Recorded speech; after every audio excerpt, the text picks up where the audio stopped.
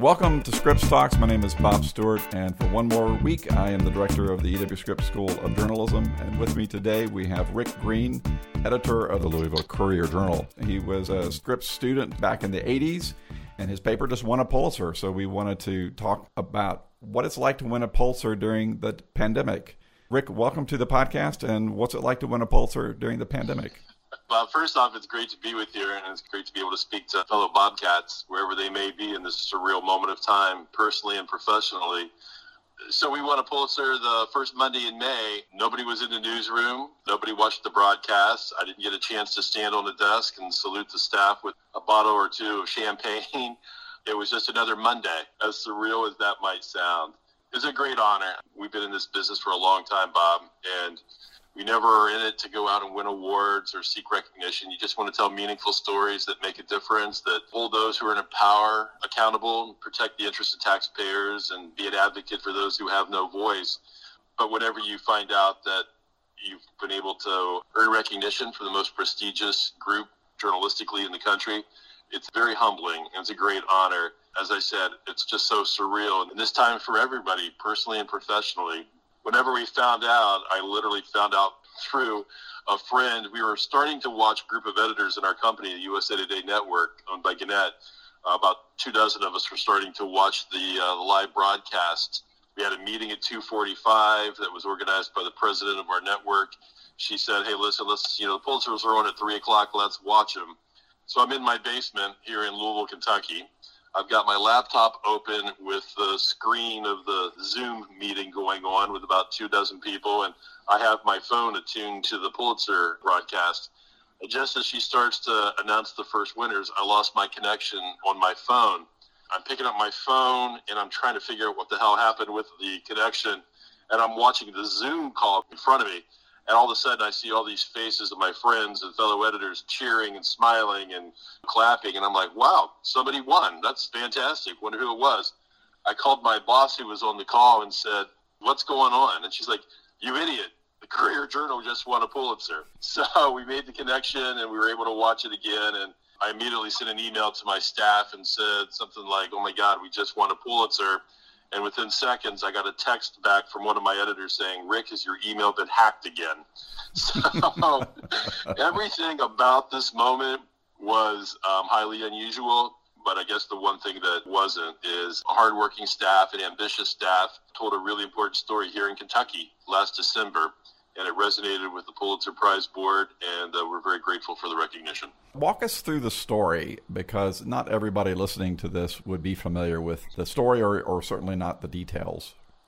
2015, Kentucky elected a firebrand Republican by the name of Matt Bevin, very conservative, ran against kind of the common sense stream of politicians. In many ways, and I'm not making a political statement at all, Bob, but in many ways he has the same type of DNA as Trump, in that he didn't care whether or not he irritated, upset, or angered fellow Republicans.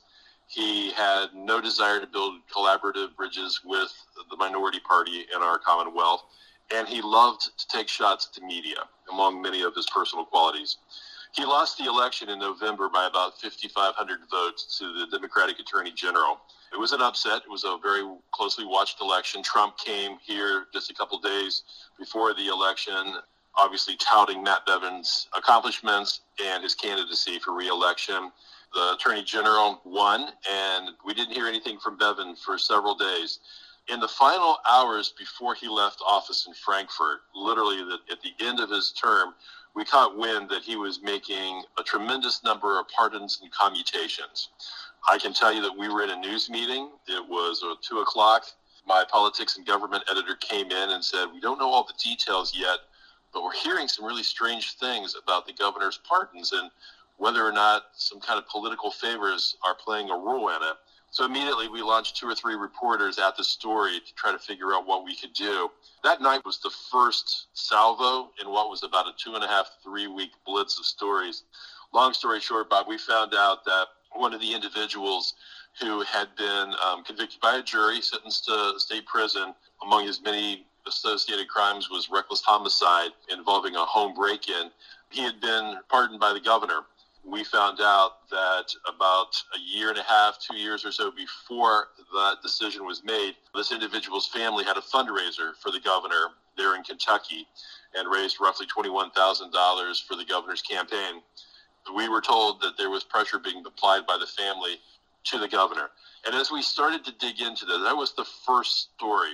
And then we formed a task force, and we had roughly, I guess whenever all was said and done, we had roughly 12 people in the month of December, literally days before the holiday season kicked into high gear, digging into more than 600 of these commutations. We went case by case, paper by paper, file by file, looking at them all, found out that there were convicted sex offenders that had been released, questionable decisions made involving violent crime offenders.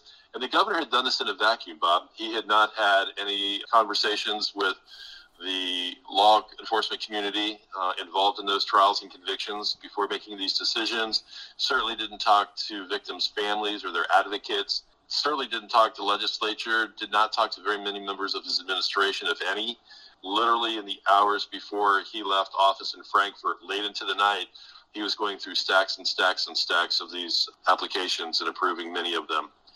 The most poignant moment, if there was one of those moments that you're going to step back and somebody will write a book about this whole situation, I'm sure. One of the reporters on the story was one of my writers named Joe Sonka.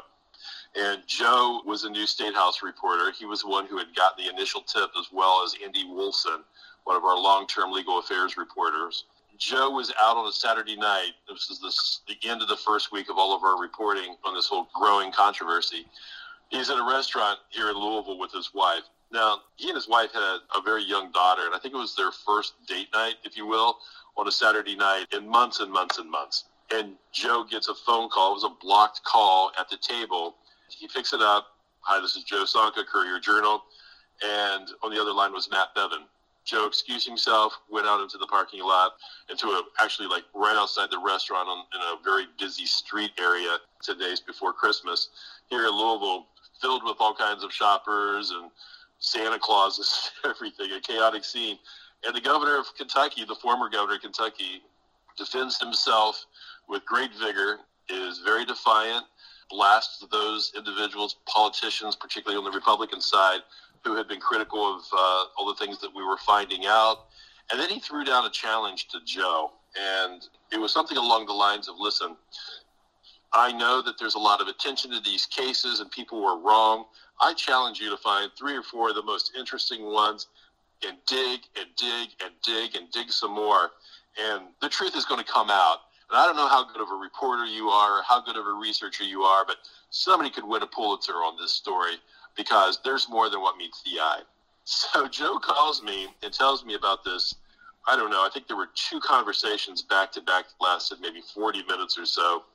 And he gives me this quote. He says that basically he's challenging me to continue to dig in this and we can win a Pulitzer. And I told Joe, I said, listen, he has so many strong comments about his defense and his defiance and his explanations as to why he was making these pardons and commutations. I said, you don't need to quote about the Pulitzer. I said, that just feels a little cheesy to me to say, hey, if you keep digging, you can win a Pulitzer.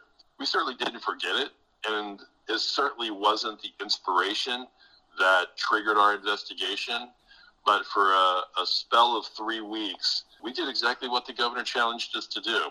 We did dig deep. We went through all kinds of public records. We talked to members of his staff, the inner circle, that were kind of aware of what was unfolding. We were able to do a TikTok as to the final hours of his administration and the moves that he made.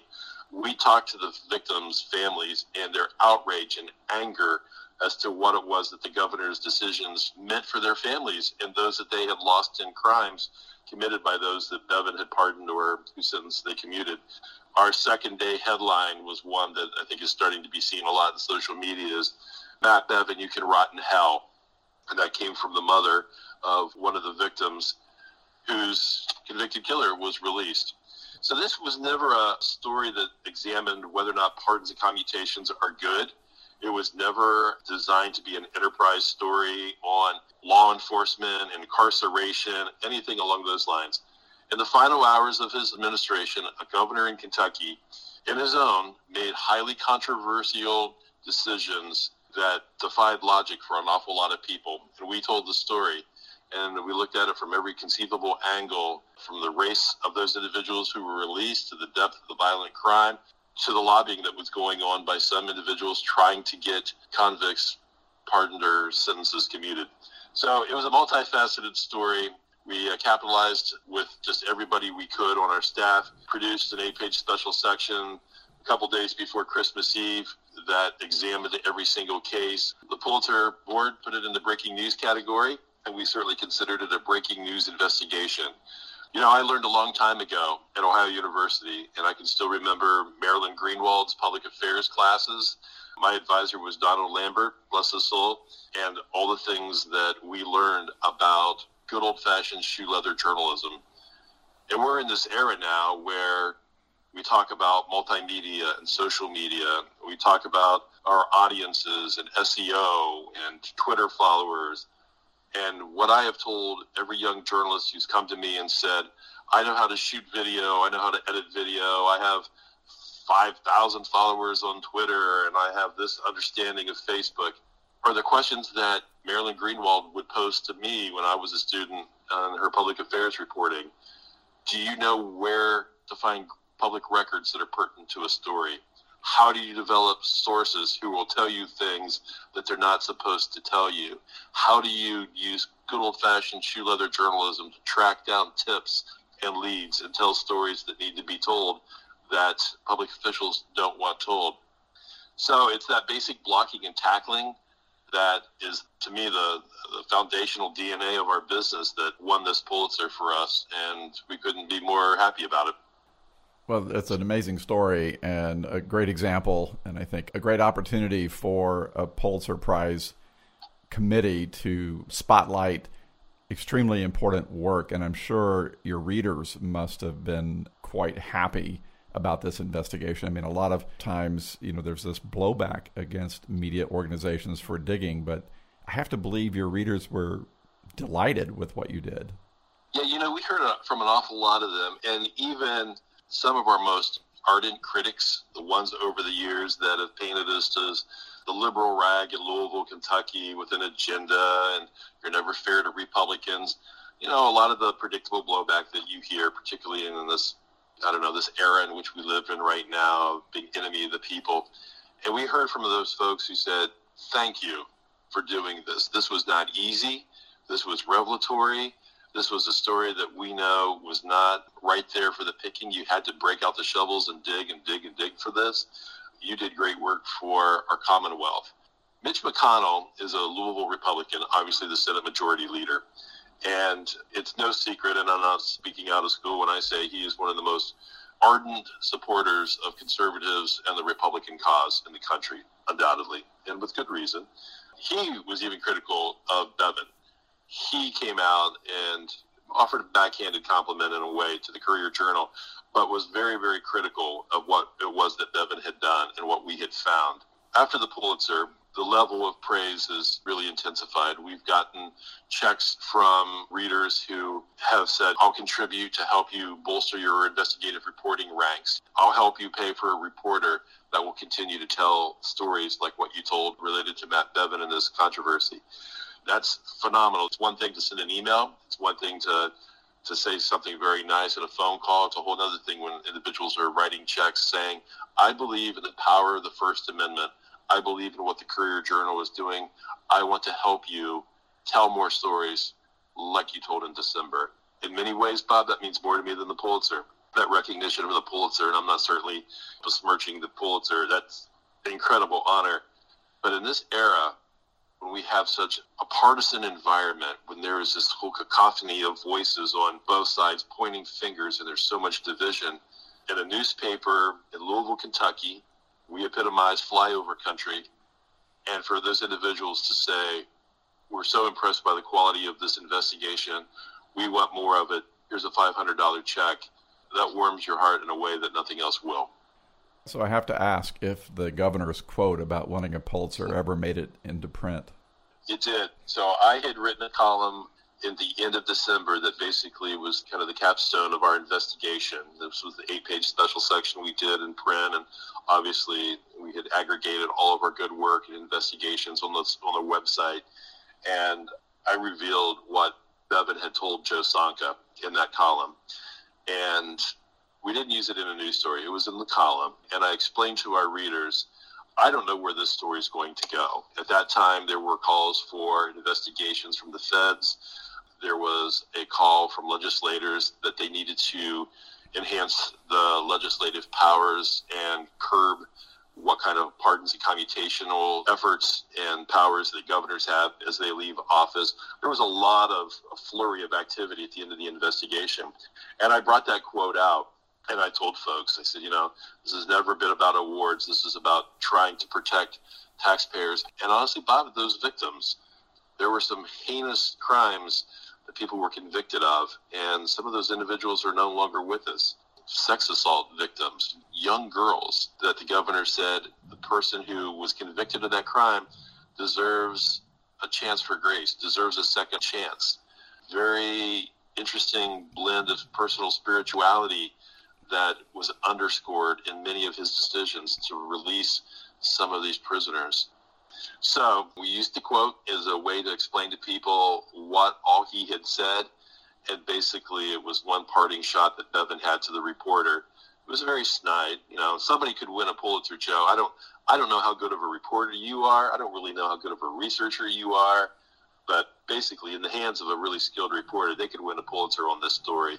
And what he didn't realize when he said that was that I think he was projecting that somebody could win a Pulitzer to prove that the actions and the decisions he made were the right ones, and that the Pulitzer would have poked holes in the angry response and the criticism directed at the governor by fellow Republicans and politicians. I don't think he ever understood that this led to a Pulitzer because of his actions, because of what he had done, and the story that we were able to tell. A fascinating collision of different opinions and thoughts that unfolded that day just before Christmas. And we told it in a column. And then the day we won the Pulitzer, after it was, people actually said, oh my God, we really did win the Pulitzer. We saw what the Pulitzer board had said about our work. Joe texted me and said, okay, now can I write that quote? Now can I put it in a news story? And so we certainly did. And there'll probably be a T-shirt or two with that quote on it. Who knows? We'll see what happens. Like I said, this whole story was such a blur. It was just constant digging. It wasn't like a one moment, a plane crash, a tragic fire, an act of God. This was literally painstaking investigative work on a very tight deadline, and we just continued to power through day after day after day, digging up new information and breaking stories and telling stories that needed to be told. This is our 11th Pulitzer. The last one was in 2005, was an editorial cartoonist who had won. The last time we had won for news coverage was in 1989, and that was the May 1988 tragic bus crash in Carrollton, Kentucky, involving a drunk driver. If I remember correctly, I believe 23 individuals had died, many of them children, who were from Louisville, church group that had gone to Cincinnati for the day to Kings Island, and were returning to Louisville, Kentucky late at night, and a drunk driver on the wrong side of the highway crashed into the school bus. It erupted in flames, and a very tragic story that the Courier-Journal had won a Pulitzer Prize for. What impact does winning a Pulitzer have for your staff? I mean, you've talked a little bit about it, but these are tough times right now, and obviously the coronavirus is causing even more disruption in all the norms. I have to believe that it has felt like a shot in the arm in spite of furloughs and other economic pressures. What kind of impact do you sense from your staff? It is a unexpected, high-powered shot of adrenaline at a time when we really, really needed it. We left our newsroom, just like a lot of news organizations, in early March, and I asked our staff to continue to put out an award-winning website, do meaningful journalism, and let's do it from your kitchen table, your basement, against great odds. And initially it was sort of, I think, hard to grasp what it was we're doing. There was a bit of a novelty to it of like, oh my God, here I am, day 4, I'm working from my kitchen table and I'm writing stories and doing my website creation and I'm updating stories and doing social media. By about week 10, the social isolation had kicked in. The fact that folks who thrived in a collaborative, creative, energetic newsroom were working from home is draining. And I think emotionally it's very trying for many members of our staff. I mean, I've been in a funk because of it. I've thrived in the middle of a newsroom and directing coverage and encouraging reporters and rolling up your sleeves and editing stories and talking for, 12, 13, 14 hours a day, talking about the news. And then suddenly, you're in your basement and you're in a Teams call or in a Zoom call. So the Pulitzer was highly unexpected, and it brought back a sense of swagger, a sense of pride. It helped us get through some of these long, dark days of being socially distanced and trying to overcome the separation. But also, and you mentioned it a second ago, Bob, it comes in the face of unprecedented change and challenge in our industry. Some of the folks who were intimately involved in that Pulitzer win were on furlough the next week. It's a test of, I think, of leadership, of being able to continue to inspire and challenge and expect great work, but also having the emotional intelligence to check on your staff and to make sure they're doing well, to encourage them, and to not even talk journalism when you give them a call or call them up on a video chat. You just talk about how they are. Are you getting exercise? Are you breaking away from the work? I mean, it's pandemic, and it's not just in Louisville, Bob. I mean, it's there in Athens, it's in Columbus, it's around the entire world. These media sites and the reporters and journalists that are involved in the coverage, it has been a marathon breaking story where you're literally in the very beginnings of the pandemic, so many stories and so many changes and so much breaking news. And, you could barely walk away from your computer or your phone for an hour and something significant was happening in Washington or in your own state capital or your hometown or in London or wherever. And it was draining. The Pulitzer is fantastic. Like I said, it's a great jolt of positive affirmation for the work that we're doing, but it comes at a time of unprecedented change and challenge. And I don't know what's going to unfold in the days and weeks and months ahead. It depends on what happens economically. It depends on, the pursuit of a vaccine. I know that we're asking more than ever before of journalists in the most surreal times, and I am so impressed and blown away by their dedication to tell great stories in the face of a pandemic, but layered on top of the economic challenges that are there. Every week, we're dealing with 25, 30% less of our staff than what we had the week before, and we're navigating it just like a lot of newsrooms across the entire industry are doing. And you're not doing it for prizes. You're not doing it for recognition. You're doing it because there's a conviction in this industry. There's a conviction for the things we learned when we were in Scripps Hall 30 years ago. Folks before me in Lasher Hall, and now the beautiful new building you have on campus. Those moments that you bottle that energy and that passion and say, you know what, you can do work that makes a difference. And every day you wake up, it's not the same as it was the day before. And there's something exhilarating about that, even at a time whenever the way in which we do our work is being challenged by outside economic forces beyond our control. Let me ask you a hypothetical question, which just to speculate on it a bit. With the Matt Bevin story, if that had transpired during the middle of the pandemic, where so many of your resources are being focused as a news organization on covering the pandemic, do you think a story like that would get published, would get known about, or do you think the pandemic is creating so much attention that it's hard to cover anything else? Well, that's a really great question. I am a disciple and an incredibly passionate believer in the power of local news. CNN isn't going to report on the daily ins and outs of news here in Kentucky. Rarely will they do so. Washington Post will parachute in and out on some stories, but in terms of the daily cadence of news that's important to our Commonwealth, I'm the largest news organization in the state, and my staff is going to tell it better than anybody. I would like to believe that had we known the same circumstances today as what we knew in December, it would be tougher. I'm not going to lie to you. It would be damn difficult because of the challenges on the staff, the way we've just divided and conquered on all things pandemic. But I also think that it would have been apparent to us that there's something rotten in Frankfurt, and we really need to figure out how we're going to cover it and make those sacrifices. Would it have resonated as much statewide as what it did in December? I don't think so. I mean, honestly, you're talking about a governor who every day at 5 o'clock here in Kentucky is giving us, see those body counts. He's telling us how many individuals have died because of the pandemic. He's talking about the number of cases. And at the very beginning, 10 weeks ago, he was talking about this, dramatic shortages of ventilators and PPE equipment and all the things that weren't happening that needed to happen. And I'm not sure that a story about a governor whose decisions about pardons and commutations that had erupted, if it would have resonated as much. I'd like to think that we would have thrown every bit of firepower at it as we possibly could have, but it would have been a lot tougher. It's a very good question. As we're sort of winding down, I'd like to have our listeners hear some about your journey. You've been with Gannett pretty much from day one, as I recall, since being a student. And you've been editor for several of the big Gannett brands and now, of course, the Louisville Courier-Journal. What have you learned at each of these places along the way that makes you the Rick Green that you are today? I've been blessed. I started when I was a high school student in my hometown in Coshocton, Ohio, mighty Coshocton Tribune.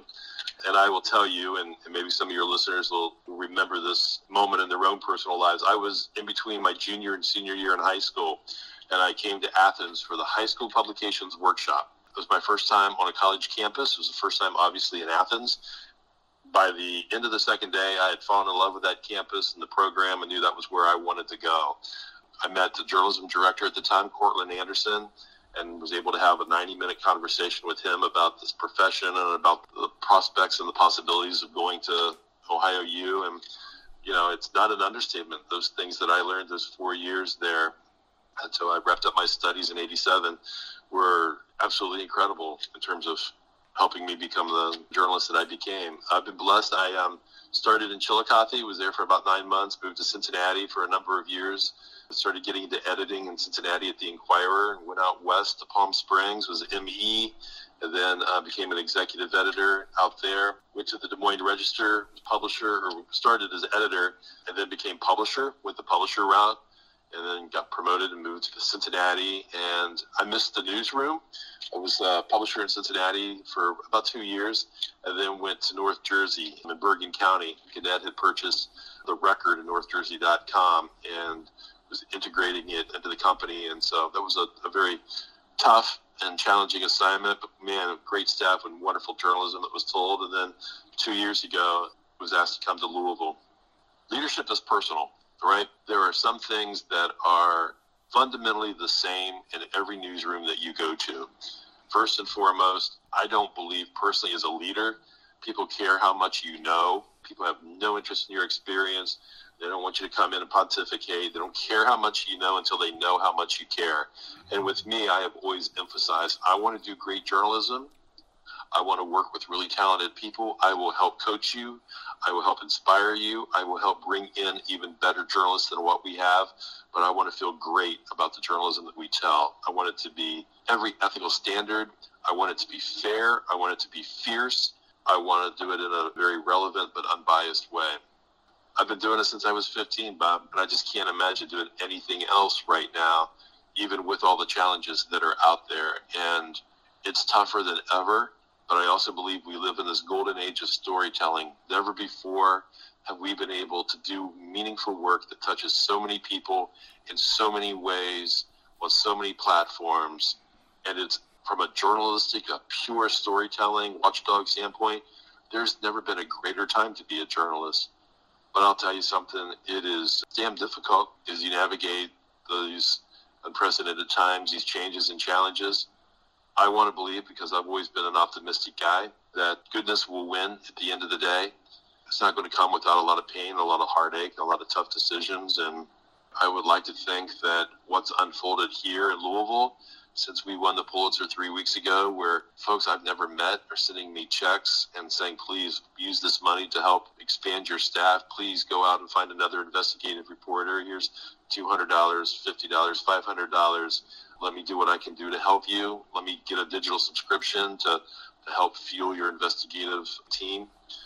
I want to believe, despite all these challenges, that that's what's going to win today. People need us. We're being accused of being the enemy of the people, and that's a painful thing to hear whenever you know that we're the eyes and the ears of the people. We're the heart of a community. So if I've learned anything along the way, and it's been a great journey and it's not over yet, I'm proud to be in this business. I'm proud to be a Bobcat, is never get disappointed, never get overwhelmed by the challenges, grab them by the horns, confront them, address it straight up, and every day do your very best and do the right thing by your staff, by the story, and by this profession we love and the community that we're serving. You know, I was going to ask you, what would you tell a young person today? But I think you just gave the answer to that question. We're very proud of you and glad that your journey started out, you know, at our high school workshop back in the early 80s. And here you are still leading a newsroom of journalists to do great work. Thank you very much for all that you have done for your communities along the way. Go Bobcats. Go Bobcats, absolutely. And thanks for the chance to talk a little bit about it. I just want to reiterate, I've got an amazing newsroom here at Louisville, the Courier-Journal, and I'm incredibly proud of them. But we've been able to be in a lot of different places and build a lot of great teams, and every one of them is committed to serving the readers and serving their communities. I think we've got an awful lot of fire in the belly. And I think often about Cortland Anderson. I think often about that very first meeting. And he left me while I was leaving. It was in Old Lasher Hall. He had an office upstairs on the second floor. And I can remember shaking his hand. I was the only one. It was a session that was supposed to be meet the director. And I guess I was the only one that showed up. And that's why we were able to talk for so long. Shook my hand and said, come to Ohio University. You're going to be able to do great things here. And I've never forgotten that. And he was spot on. I'm so grateful that I made that decision to come to Athens and to go to this great school. You're never in it for the awards or the recognition, but I hope by virtue of us winning this and getting some attention that it speaks to my affection for that school and for your program. And I'm hoping that there are some students that may be listening that think that they want to be a journalist and are inspired by the chance to write and to report that make a difference. Please do it. This industry needs you. And we're always looking for that next generation of not just Pulitzer Prize winners, but reporters who have got great conviction to defend the First Amendment and to do the work that makes a difference in their hometowns. Rick Green, thank you for being on Scripps Talks. Thanks, Bob. Take care. Stay healthy, everyone.